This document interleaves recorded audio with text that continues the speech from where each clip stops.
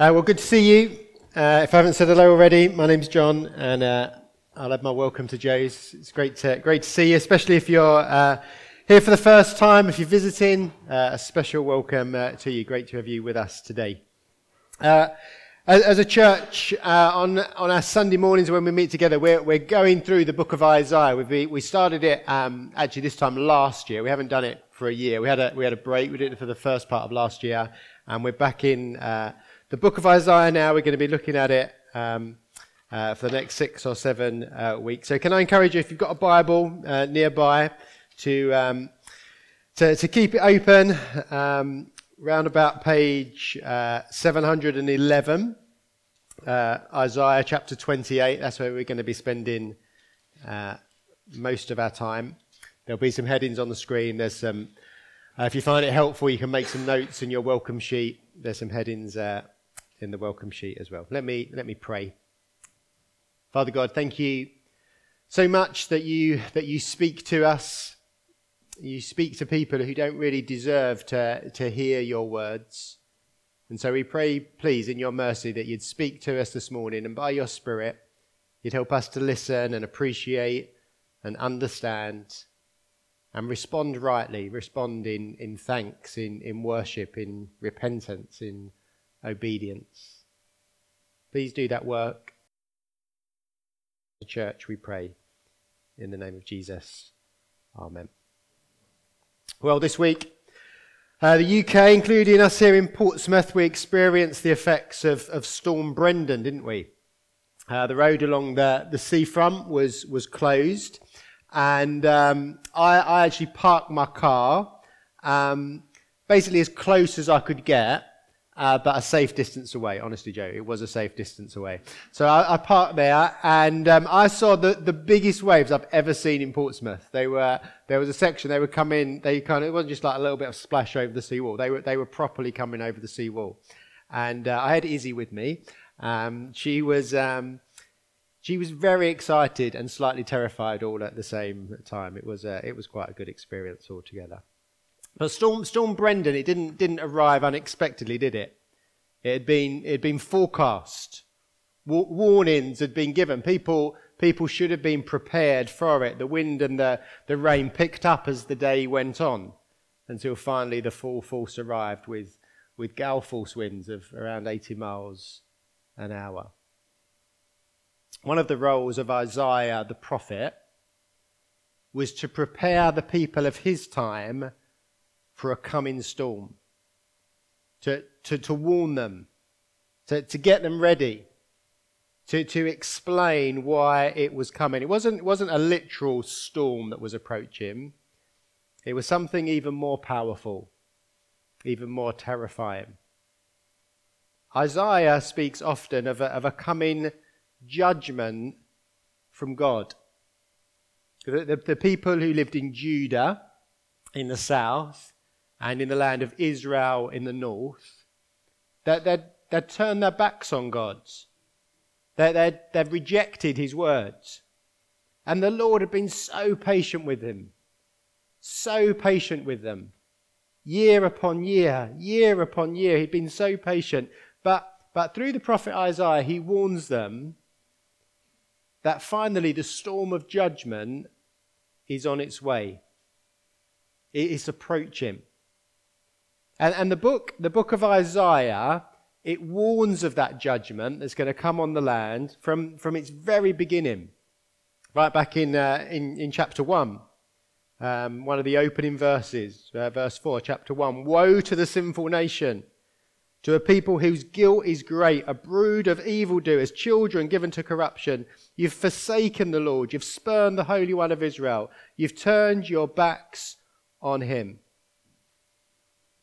And as we read on in the book of Isaiah, it doesn't take long for us to read, to hear what form God's judgment is going to take. In chapter 7, Isaiah says that the Lord is going to use the army of Assyria as his means of judgment. He's going to whistle them. Chapter 7, verse 18. If I could kind of whistle loudly, I'll do it now. He's going to whistle them. He's going to call them down, this great nation, this powerful nation, and use them as his instrument of judgment. He's going to call them down to do his work.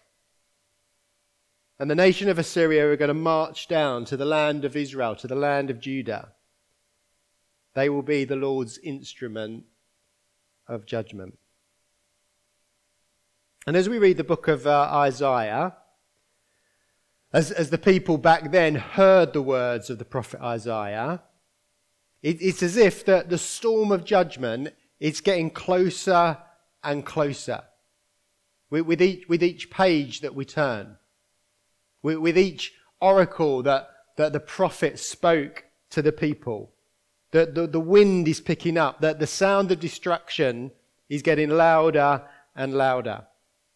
Until finally we reach chapter 36. We're going to look at chapters 36 and 37 next week. But let me just read you how chapter 36 begins. You can turn to it if you want to.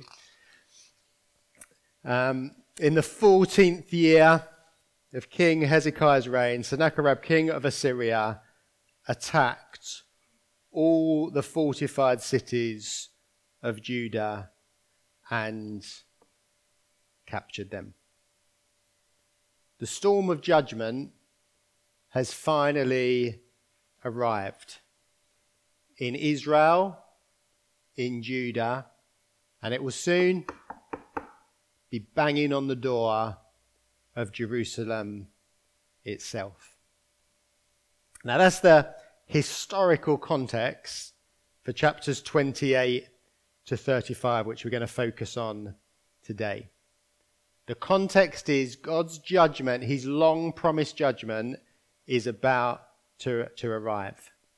And the key issue in the section we're going to look at today is this. In light of the Assyrian storm of judgment, which is coming down, it's on its way, it's almost there. In light of that, here's the question, here's the key theme. Who are the people going to trust in for protection? Who are the people going to turn to as they face this judgment? They can hear it coming. So what are they going to do about it?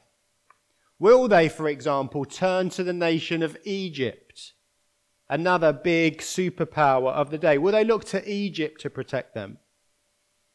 Or will they turn to the Lord? Will they seek his mercy? Is there any possibility of God showing mercy to them, even with judgment on the door? They're the kind of key questions that this section deals with. And here's the remarkable thing. I'm going to tell you the ending before we've even started. The remarkable thing is that for all the people's rebellion, for all their rejection, for all the fact that the judgment is about to arrive, even now, with judgment at the door, the people will just turn to God. He'll have mercy on them. They can still be protected from his judgment. Like so much of Isaiah, the book of Isaiah as a whole, and this section in particular, is a message of both God's judgment and God's mercy. We're not going to look at these chapters sort of verse by verse in great detail. It's too big a section. But maybe you want to, later today, perhaps read through them. And what's really striking is it goes from a message of judgment. You kind of get 3 or 4 verses of kind of this, that sounds terrible. And then suddenly there's 3 other verses and you think that sounds brilliant. That's kind of, it kind of switches from one to the other. Maybe as Abby was reading, you think, is this good news or bad news? Like you listen to it and it sounds really bad, and then suddenly, well, that's a good promise there. That's the way that it goes. That's the way that Isaiah is speaking. And he does that through a series of woes. Woe. We tend not to use that word very much today. Maybe, well, I don't, certainly. Woe. It's a word that you find frequently in the Old Testament. It's always spoken by the prophets. And it's always about giving a warning. It's a word, woe. It's kind of shorthand for watch out. Carries the idea of there's something you ought to grieve about. Something to be concerned about. Woe to you. Woe. Watch out. Grieve. be concerned. You can see, just have a little flick through in your Bibles, that section. You can see just from the chapter headings some of the woes. So woe to the leaders of Ephraim and Judah. If you turn over the page, chapter 29, woe to David's city. Chapter 30, woe to the obstinate nation. Chapter 31, woe to those who rely on Egypt. There's woe after woe, warning. But after the warning, straight away there comes a wonderful promise. And as you read the promises, I think our reaction should be a wow, not a woe. Wow, God is so gracious. He is so kind. Listen to the wonderful promise that he's making. And that's how this section flows. A woe, a wow. A woe, a wow. And what we're going to do now is just look at some of those woes and look at one of those wow statements. So then, firstly, Isaiah says this. Isaiah says, woe to foolish leaders. When things go badly for a company or for a nation, for a sports team, the first place that we generally look at to discover what's gone wrong is generally at the top, isn't it? The directors of a company or the political leaders of a nation. When a football team is bottom of the league, it's normally the manager who gets the sack. And as far as the judgment that was about to arrive on the people of Israel and Judah was concerned, the nation's leaders, they were the ones who were primarily responsible. That's why Isaiah's first woe is aimed at those foolish leaders. Verse 7 of chapter 28, just turn to chapter 28, it's where we're going to be most of the time, page 712. Verse 7 describes the priests and the prophets, those who claim to be the spiritual leaders. And how are they described? They're described as people who are drunk.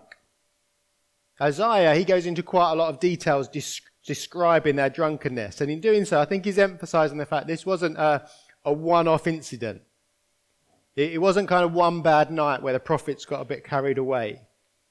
It appears this was their way of life. It was what characterized them. At our student Christmas lunch last month, we played a little game on an app called Heads Up. Maybe some of you have played it.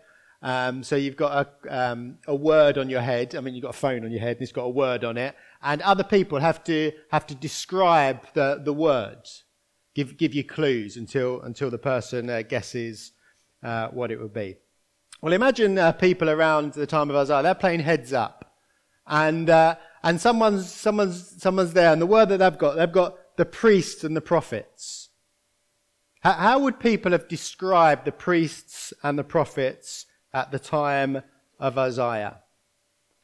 I think this is what they might have said. This is what Isaiah would have said. Oh, priests and prophets,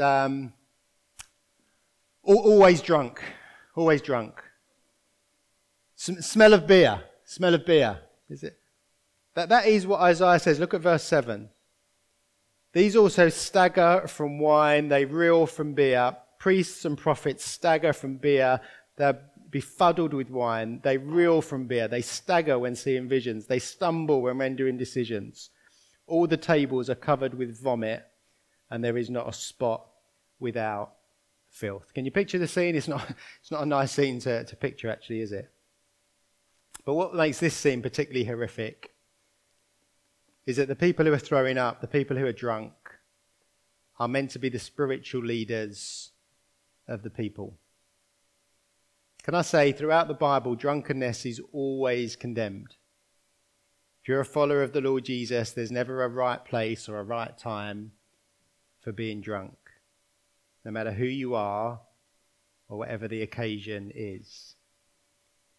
But by definition, leaders lead.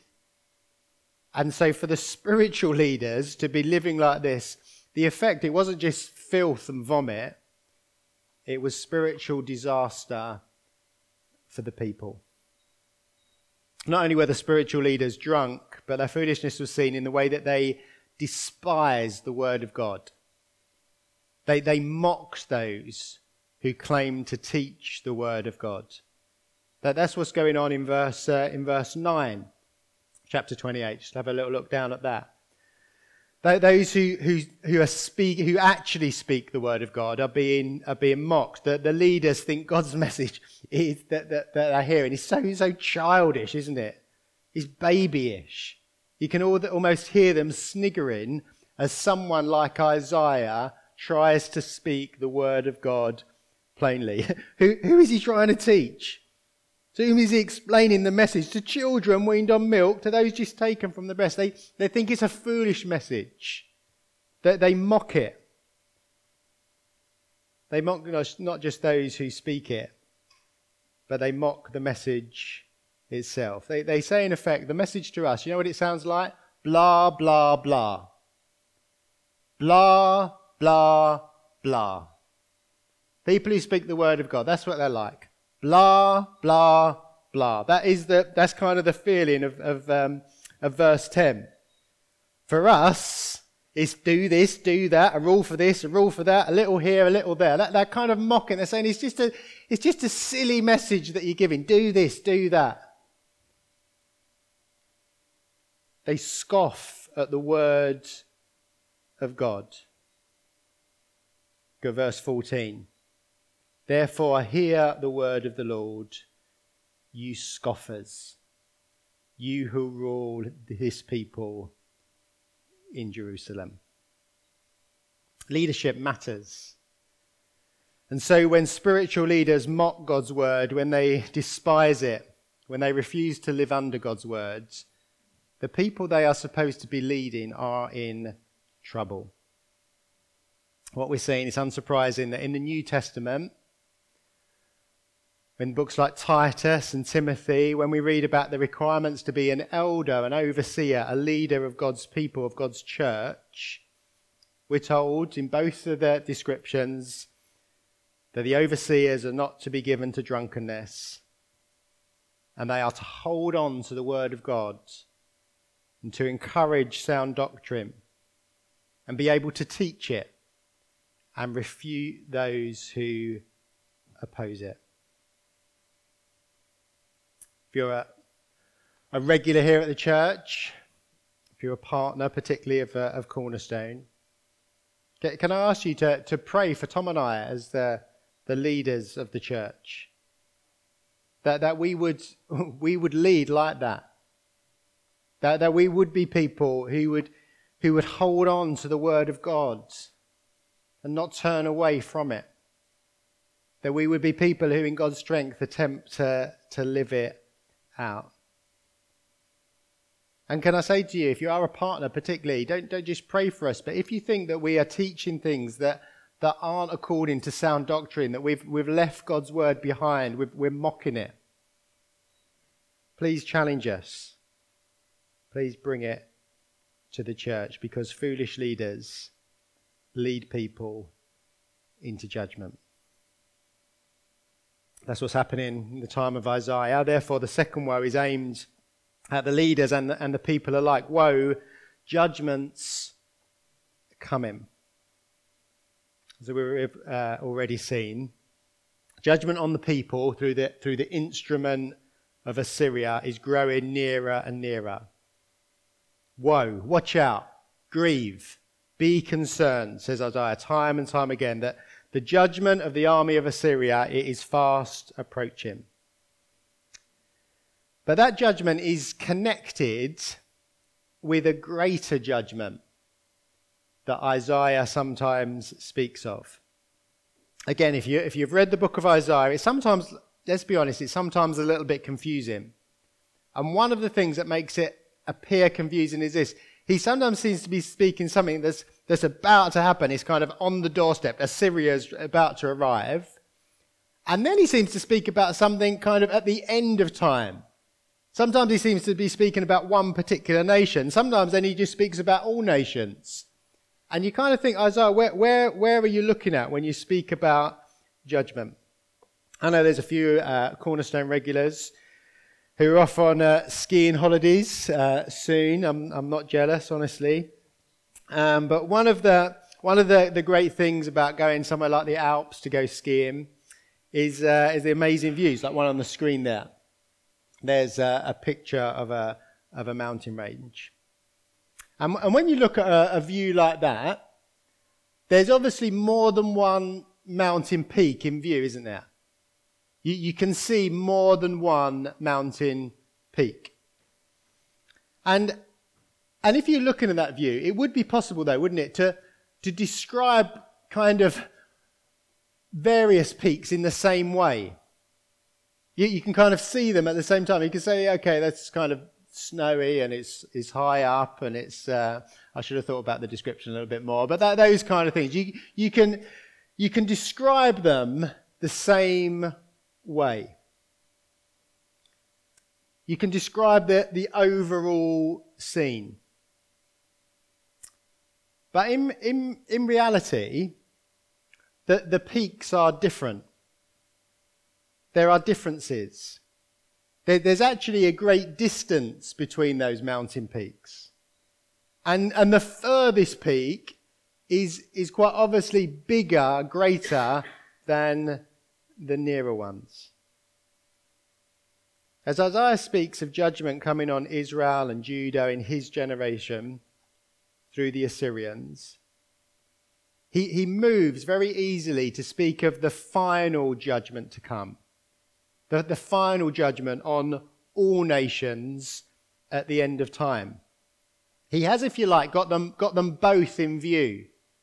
And because they're similar, because they're connected, he can easily do that. He can easily go from one to the other.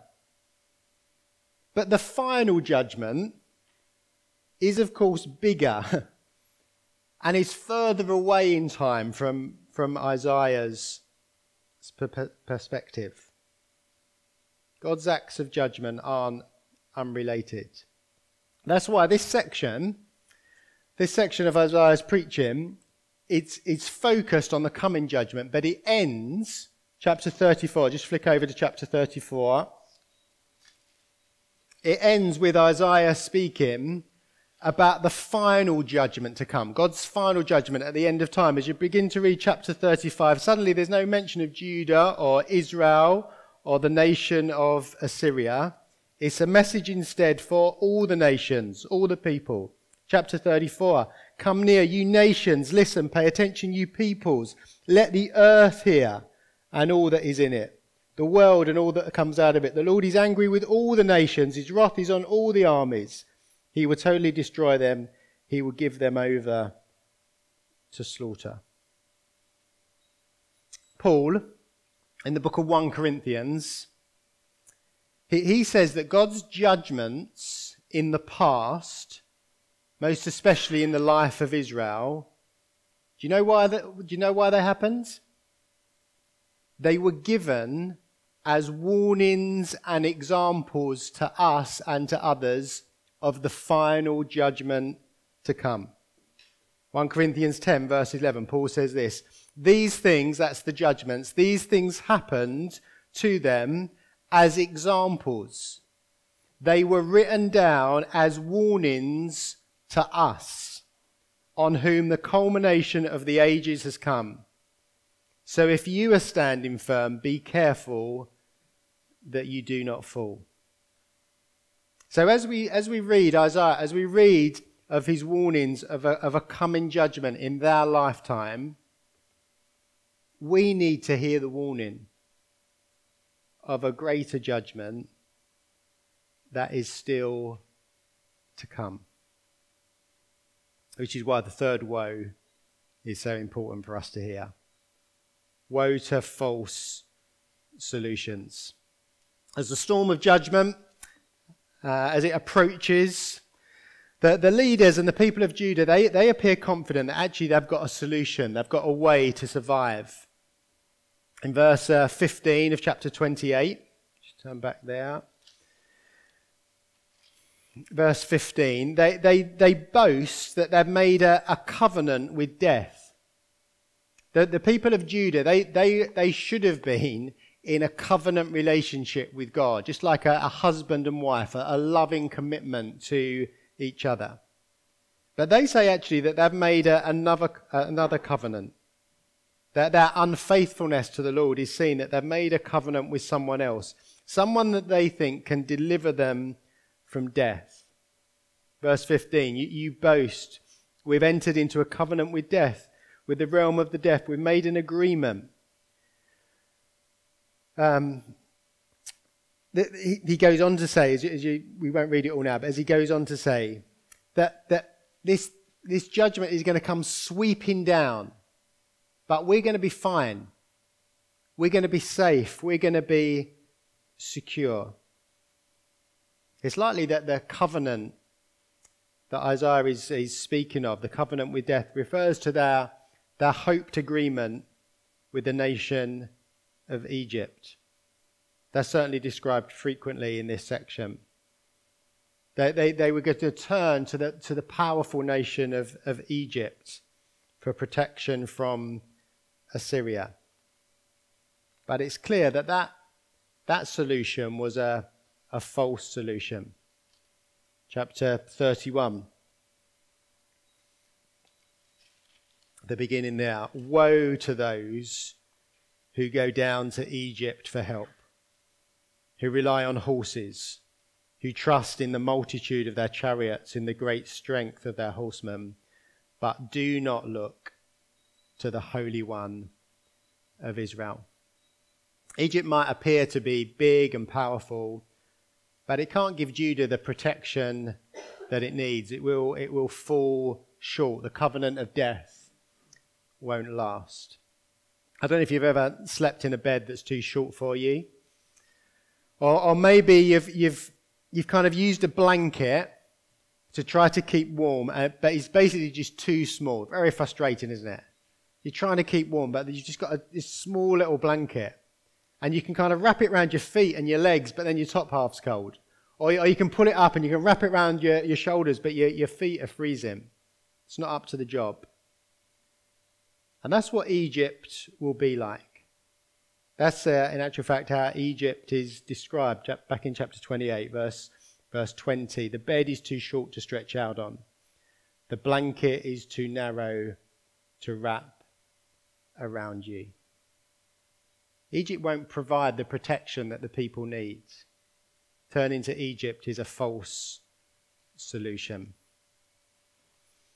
When it comes to our world, to us today, 2020, when we think of that final judgment to come, many people look to false solutions to get through it.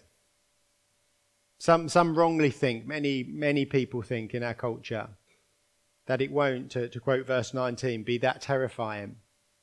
There's nothing really to be worried about anyway.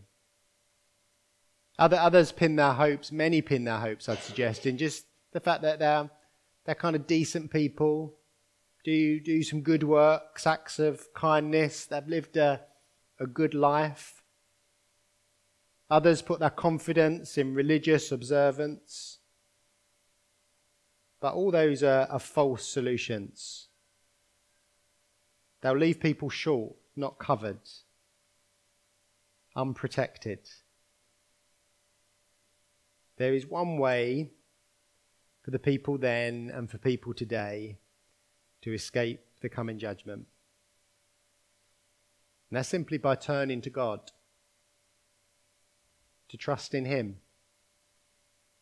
to seek His protection, His mercy. And that's why after all the woes, it's amazing just to finish with this wow. Just despite all that we've seen, wow, God is so compassionate. We're not to understand all the woes and warnings that we read of in the book of Isaiah, that the Lord delights in acts of judgment. That somehow he's kind of rubbing his hands in heaven as he sees the Assyrians marching down on his commands.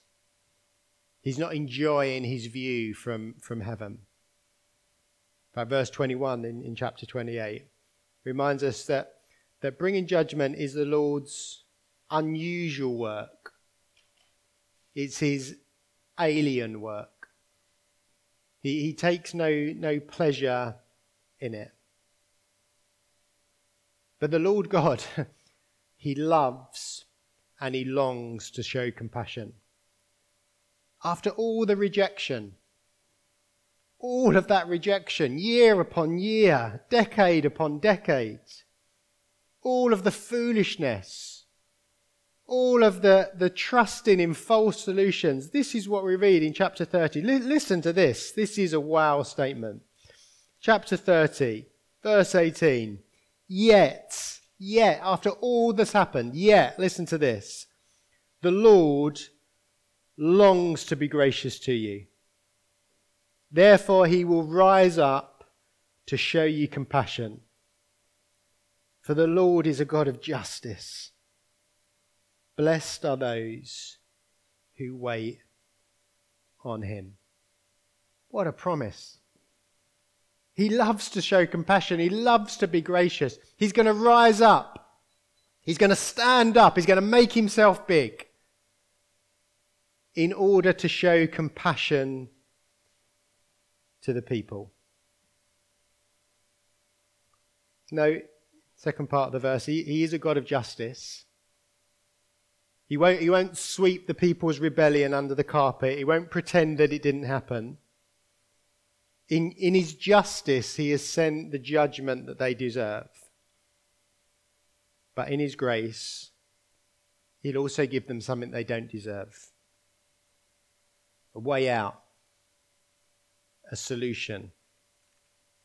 If the people will just turn to him, he will protect them. They can find salvation and joy in him alone. It's a wonderful thing. Do you find it a little bit strange, though? Do you find it strange that the same Lord sends the judgment in his justice, and at the same time, he offers protection from it? Do you find that a strange thing? It's the same Lord. The same Lord who in his justice is sending the judgment is the same Lord who says, I'll protect you from it. It is a strange thing. We should think it at one level strange.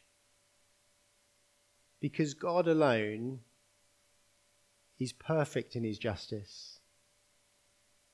And yet he's perfect in his grace and compassion.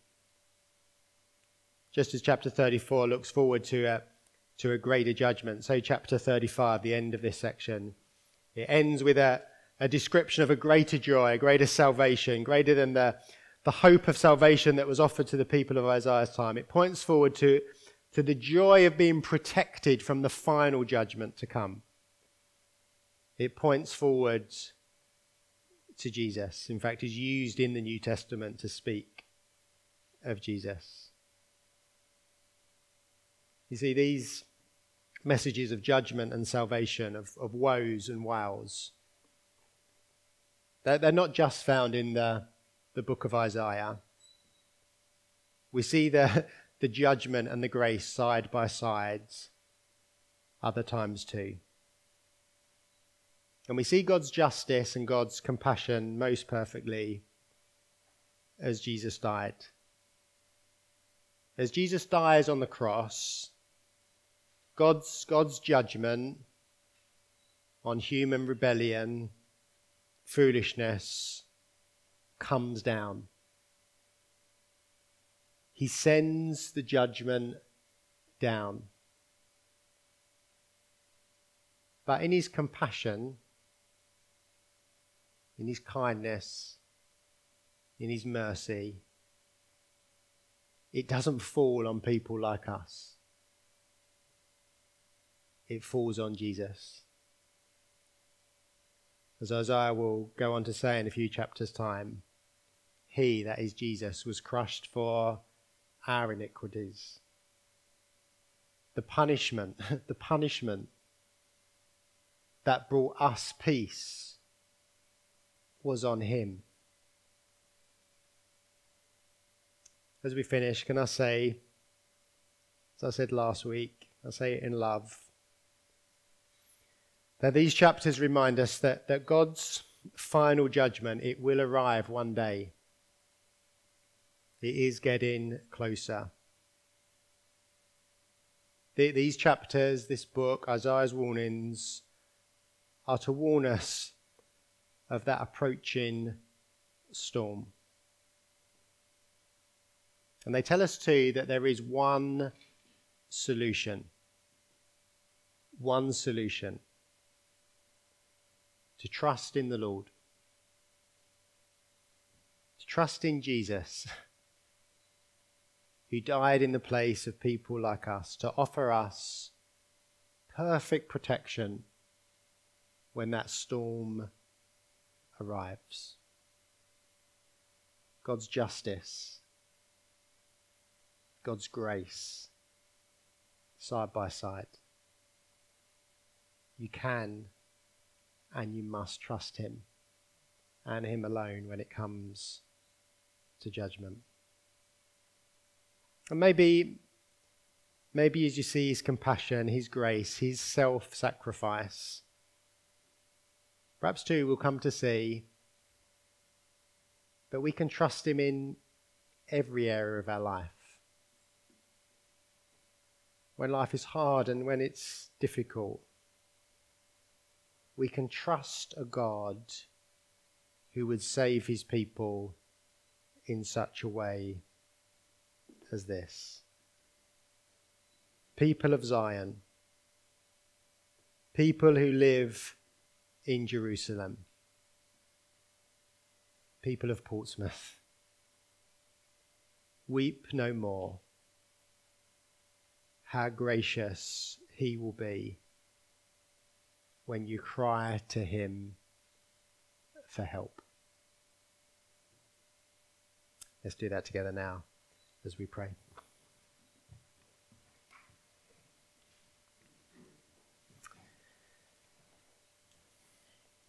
Father God, we come before you and we confess that often we live in rebellion, often we're foolish, often we ignore your word, we're proud, we trust in things other than you. Lord, we thank you that you are a God of justice. You don't let sin go unpunished. Lord, we're glad that you're a God like that. We want to live in a universe when terrible things happen and no one's held accountable, no one's concerned. Thank you that your justice is perfect. But we thank you too that you're gracious and compassionate, because we recognize that your judgment should fall on us. So we thank you that we can turn to you. We can trust in the Lord Jesus, and we can have confidence of protection when that final judgment comes. Thank you that as Jesus died, we see your justice and your grace side by side. And as we thank you for that grace and that goodness and your justice, we thank you that we can trust you in every area of our life, in every moment of every day. Thank you that your ways are always good. And thank you that you are ultimately leading your people to the joy of your eternal rest. Help us today and this week to live in the light of these things, we pray. In the name of Jesus. Amen.